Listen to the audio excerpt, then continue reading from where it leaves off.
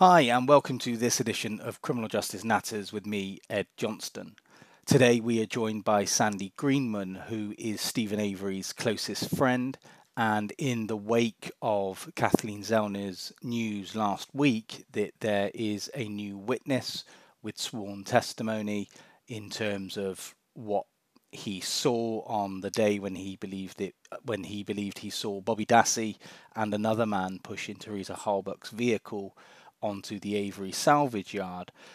In light of this news, I thought it would be really interesting to get an update from Sandy in terms of how Steven is feeling and how the family are, and what might be the next steps in terms of Steven Avery's appeal. So let's get to it. Hi, Sandy. Thanks for joining us today on Criminal Justice Natters. It's great to have you here. Hello, Ed. I can call you Ed, right? Of course you can. Yeah, absolutely. Of course you can. Yes. How are you doing? I'm doing fine. Good.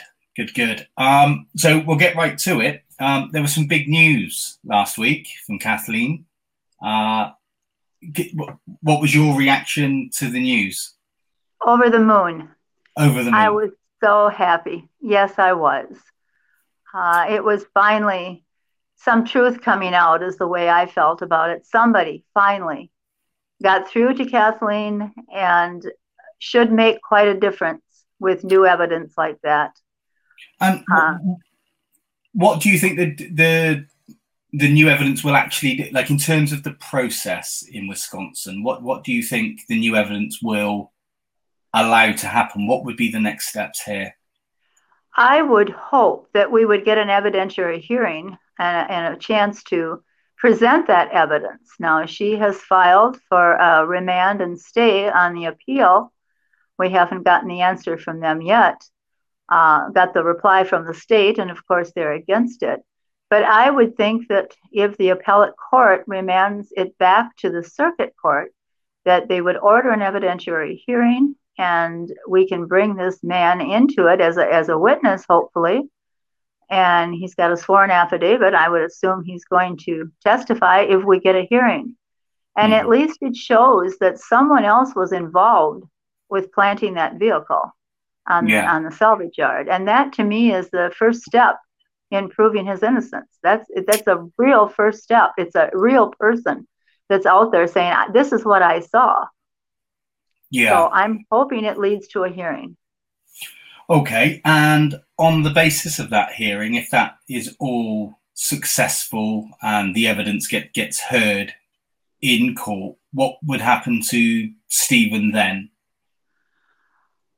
I would imagine it would lead to a new trial, to just start over again, more or less, and they'd have to overturn his conviction, I suppose, before they could have a new trial. Now, that's KZ's territory. But I'm just going to add this, I just can't believe that the state would want to pay the money out to actually try this man again. Yeah. I don't believe that they're going to do that, in my mind. Not in KZ's mind necessarily, but my mind. I can't see they'd want to do that, because certainly he'll be found innocent this time. There's just too much with all the evidence that she uncovered, debunking what was there, more or less. I can't see that they'd go through that again.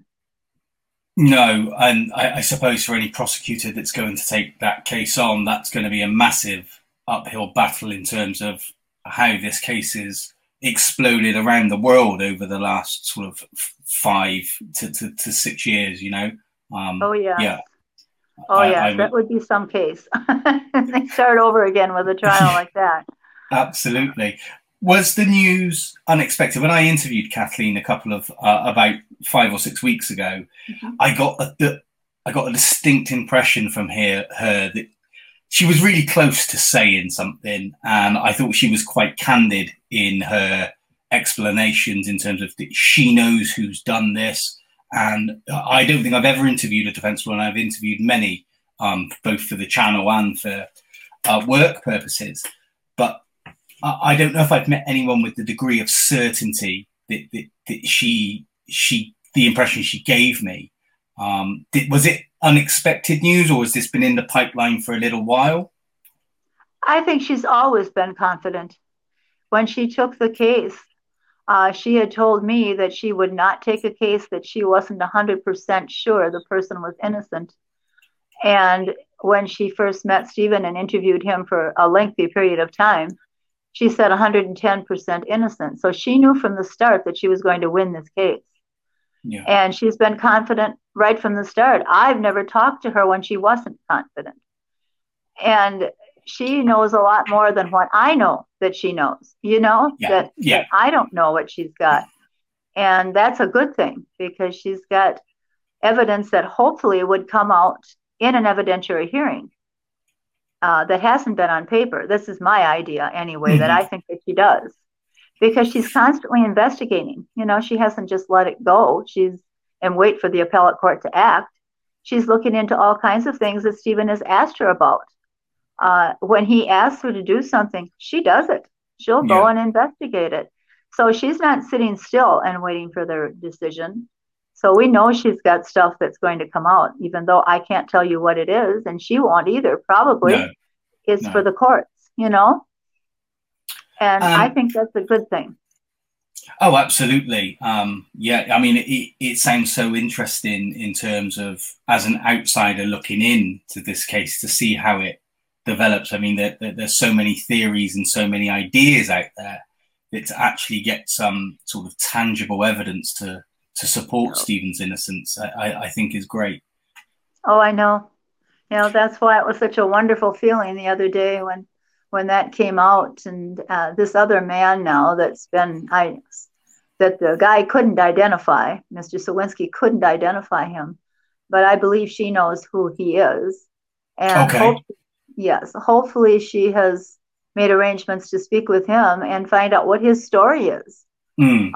Was he there? What did he do? Why did he do it? There's a lot of questions. Yeah. And I'm hoping he will be truthful, no matter what his part was in it. Hopefully. Do you think you know who he? I'm not going to ask you to name him, but do you have a suspicion as to who he is as well? Yes. Okay. Thank you. In terms of the news last week, how did Stephen's mum and dad react? I haven't talked to either one of them. Mama A is in a nursing home, and I have not been able to see her since the last of October. I haven't seen her in almost 6 months. Okay. And I talked to on the phone, but he can't hear, so we didn't have much of a conversation. It was a one-way conversation. Him talking, trying to scream at him. But you don't even have to ask the question. You know that they'd be happy about this because it's a positive thing. So they would be.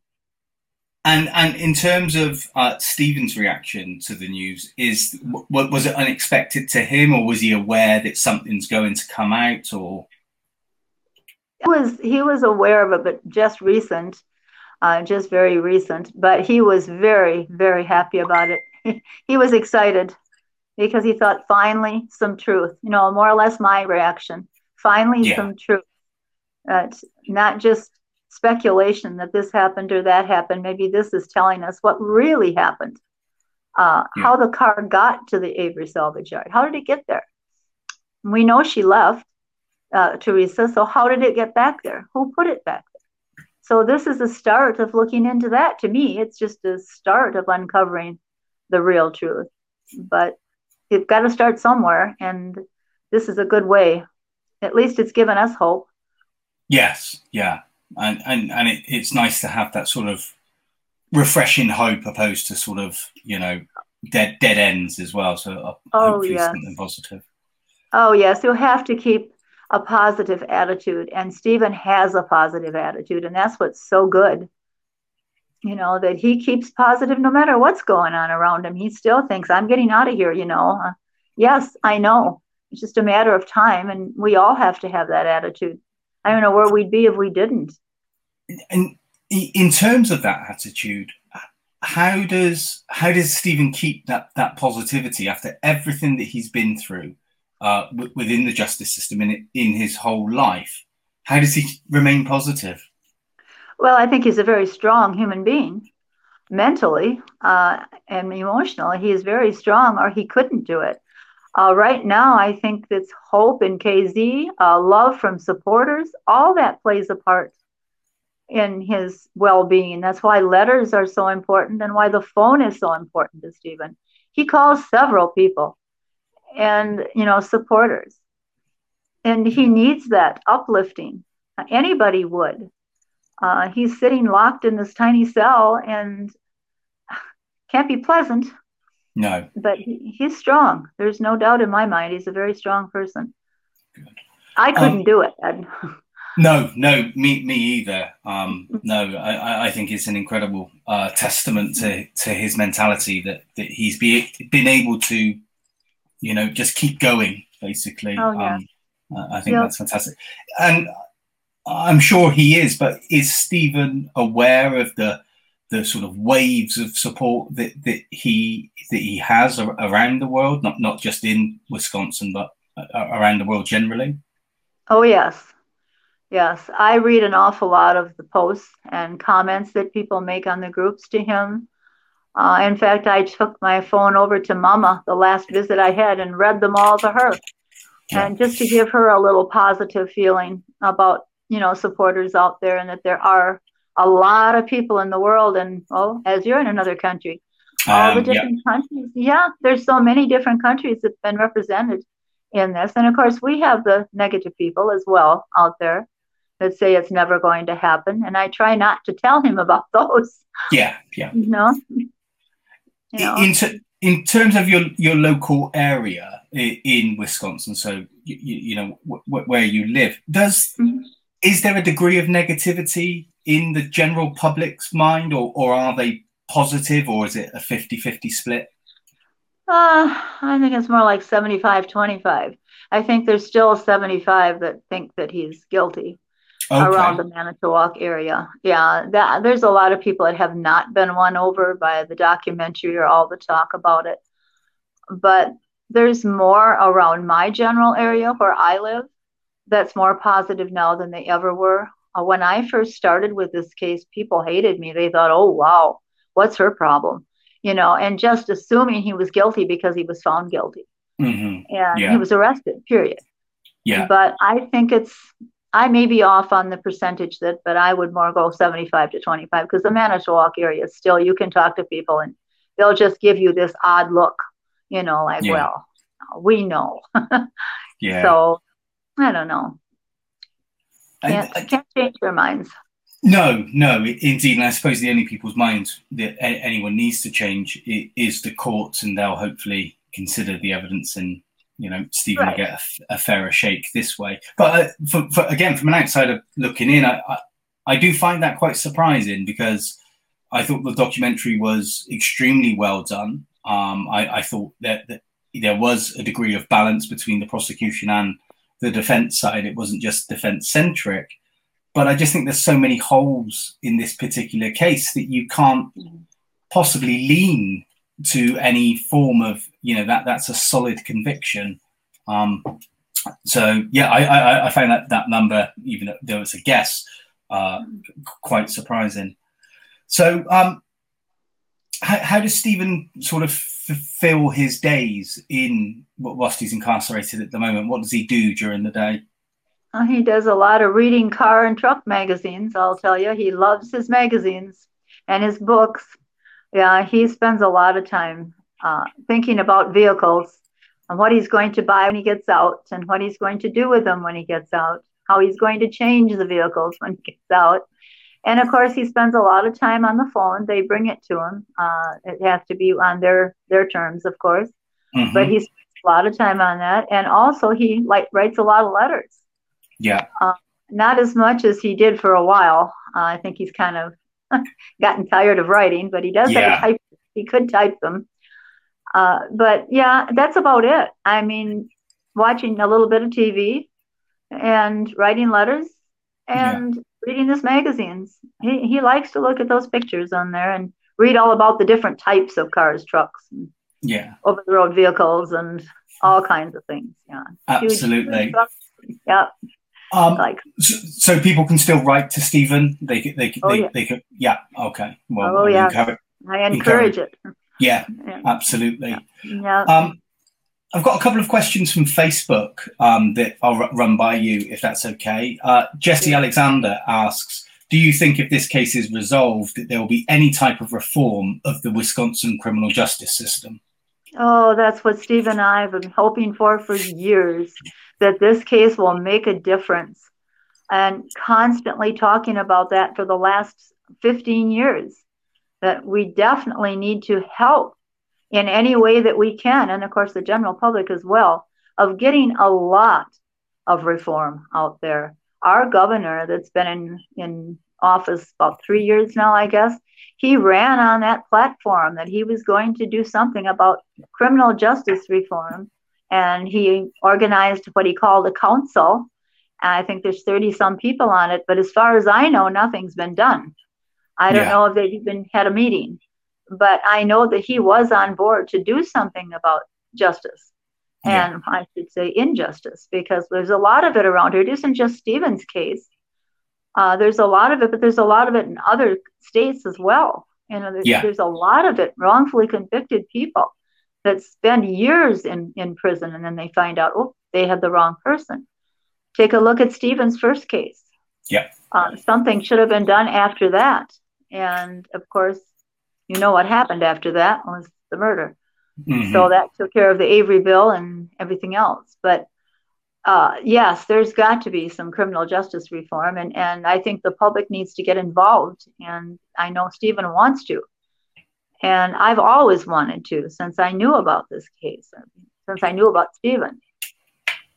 So I'm hoping there will be.